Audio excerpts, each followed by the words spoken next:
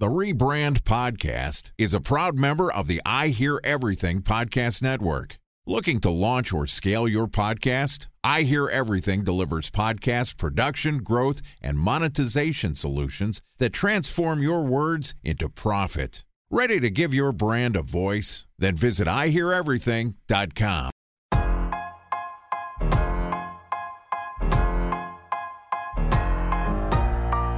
Welcome to the Rebrand Podcast, an I Hear Everything production. This podcast tells the stories of world-changing marketing campaigns as told by the people who build them.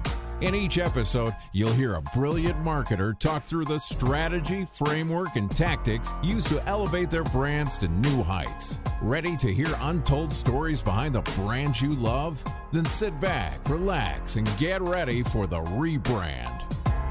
Here's the host of the Rebrand Podcast, the CEO of the Harkey Group, Scott Harkey. All right, Rebrand, we're about to start. As you all know, we tell untold stories of world-changing brand campaigns by the marketers who build them. I'm your host and founder of the Harkey Group, Scott Harkey. Today, we're going to hear something really fun. Joining us is Hamish Campbell, who is the VP Executive Creative Director at Pearlfisher, which is a future-focused strategic design agency. They create more describable ideas for the future. What they say is, we design for life. And I see a little register there, which is cool. The agency creates brands as living, breathing exercises, from powerful identities to multi-central worlds.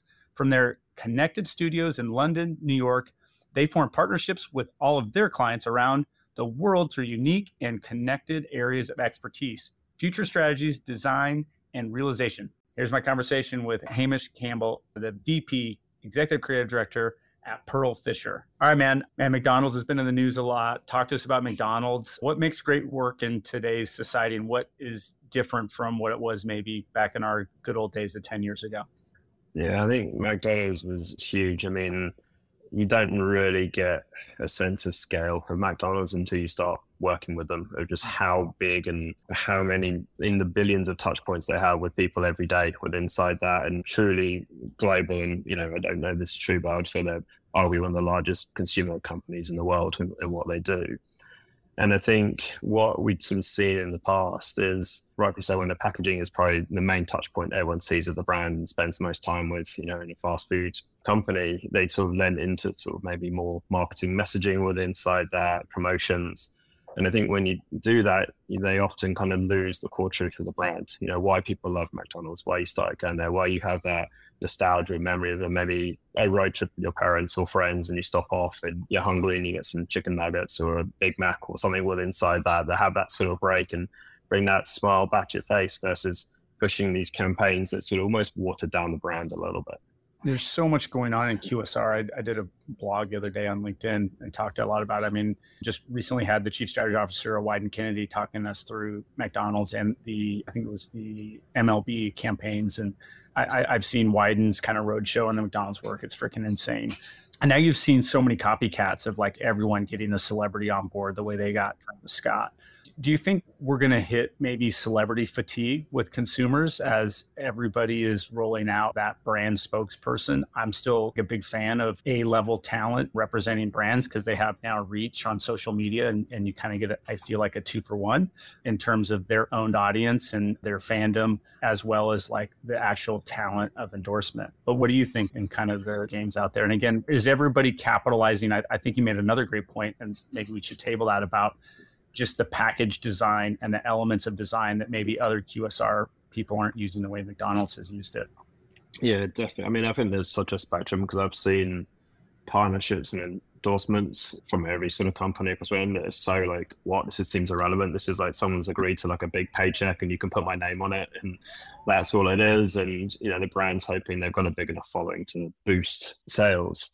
But I think when it's done right and it's actually people who truly care about it and passionate about it, then I think audiences recognize that. They're looking for authenticity. And, you know, that could be a mega A-list Hollywood star, or it could be someone starting out to be an influencer with 10,000 followers on Instagram or something like that, or TikTok.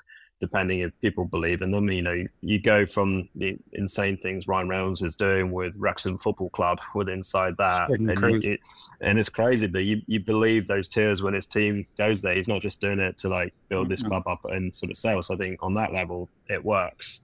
But then there's others who are a bit like, oh, this is just a money deal. So totally. Yeah. So I think it sort of comes down to authenticity. I think that's really important for branding. I think consumers have never been more aware of what brands are doing. You can research, dig more than you ever could before, and you get found out and bullshit will be called on you pretty quickly if it is something just made up or it's just like a marketing ploy. What sort of design trends or can we expect to see in QSR or that you would recommend? Or I love hearing you talk about the black and like, I don't know, like we were talking earlier about gushers and kind of adding a little more kind of, what was the term? I can't remember. Brought some edge. I think when edge, that's right.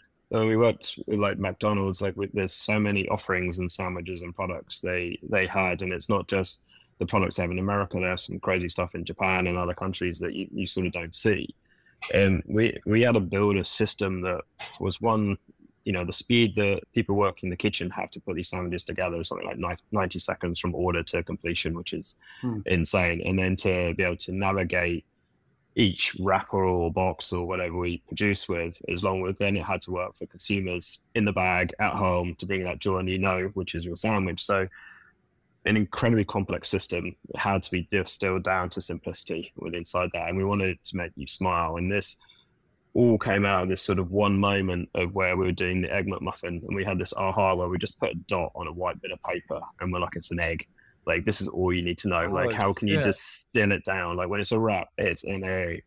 And, you know, the joy of just making the circle slightly imperfect, like a yolk, was like, you get this message and how simply can you drive that across all of it. And then the challenge was to repeat that across all the sort of products around there and have that simplicity. And there was these beautiful moments where Fry's box, the most like one of the most iconic piece of packaging out there, and we didn't want to change it. Like, so this is perfect, but used to have thin yellow lines on the back of the pack, and this was there to sort of hide the grease spills from the fries. So we said, well, why don't we just make them fries? Like, why don't these lines actually do something versus just be pinstripes and make the box feel fuller and more playful? And you start seeing like really fun quotes on Twitter or Twitch or sort of people going, hey, this is fair. I thought my box was full. I kept grabbing more. They realized it was the pattern.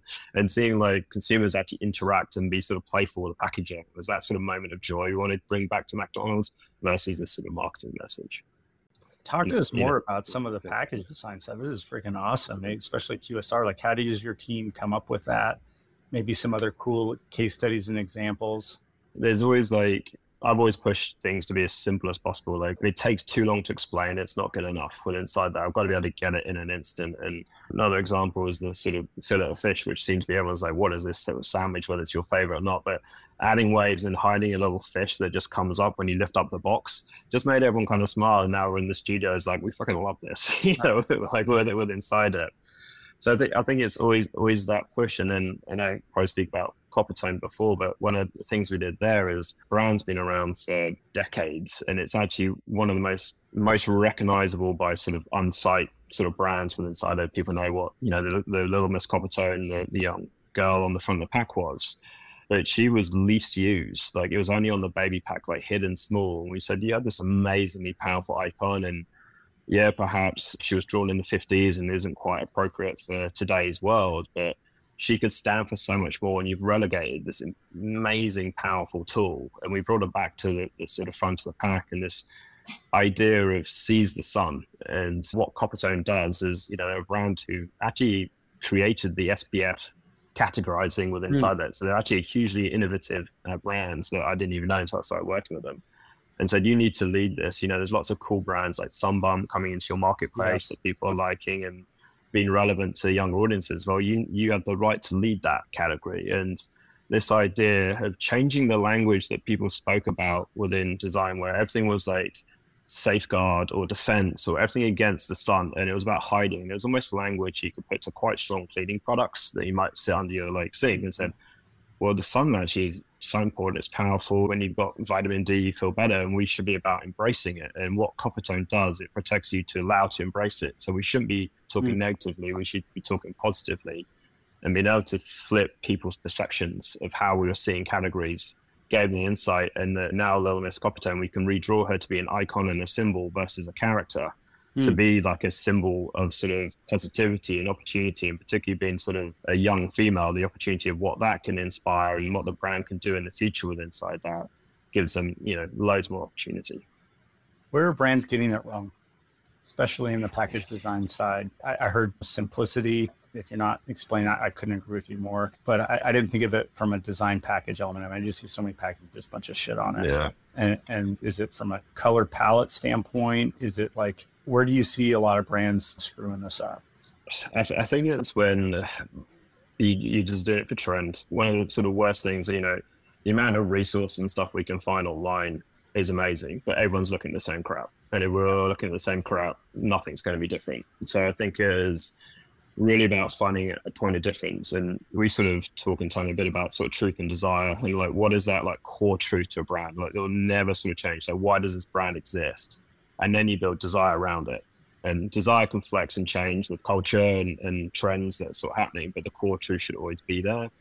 Where I think a lot of brands come out, and particularly I think we've been in a phase that's almost maximalism. Everyone's been locked away in COVID. We're so desperate to do something and sort of break out, and everything's like covering everything. And I've enjoyed it, but I think that's sort of going away. And I think it's sort of coming back to actually that simplicity, that sort of idea, but how do you find a discerning way to do it? And you layer on what AI is going to do on top of that to sort of generative, truly original ideas or not, becomes quite interesting. Talk to me more about desire. I haven't heard kind of brand attributes or branding built around, or even heard the word desire around branding. I think it's super interesting. Could you talk to me a little bit more about that? Yeah, so I mean, our sort of philosophy, you probably see on our website, is talking about design for life. And this is all about creating emotional connections of the individual to the brands. And we see that by doing it through desire. So desire doesn't have to be kind of, it can lean into like, what is this weird sexual thing you're trying to do? It's not, it's actually about a connection. It's about like something you want and you want to connect with inside it. So I think the last sort of probably 15 years, the massive shift of brands is like, it used to be big global brand dictate to consumers that you should do this, look this way, be that way. And it's done a full 180, and it's now consumers dictating up, and brands need to be able to speak to an individual level. And as soon as Coke did sort of individual names on the random prints on bottles, that was the hardest thing. It's like, we need to speak to you, not just a collective, and what's relevant for you with inside that. And that's where we sort of see desire and design for life is sort of a key philosophy we follow when we're sort of approaching our work. Damn, the desire thing is really intriguing. And we go look at your website again. To your point, yeah, it could have a sexual kind of connotation to it, right? But I do think there's so much maybe more behind that, of this feeling of like maybe uncovering what you want, basically. Yeah. Like, what is your want? What is your need? What is your desire? And let's build brand, let's build packaging around that. Yeah, that's exactly what it's all about. So how do we build that whole world where the packaging might be one part of it, but every element needs to connect back to whatever that desire is? Well, hell yeah. We nailed it in the nick of time by finding, I really think that's super interesting. I can't wait to dive more into that. I can see why some of those iconic packaging you've done and campaigns and brand, of course, with some of the clients you've had and worked with. Thank you for enlightening us. Maybe any final words before we end it? I just thought that was great. Thank you for coming on.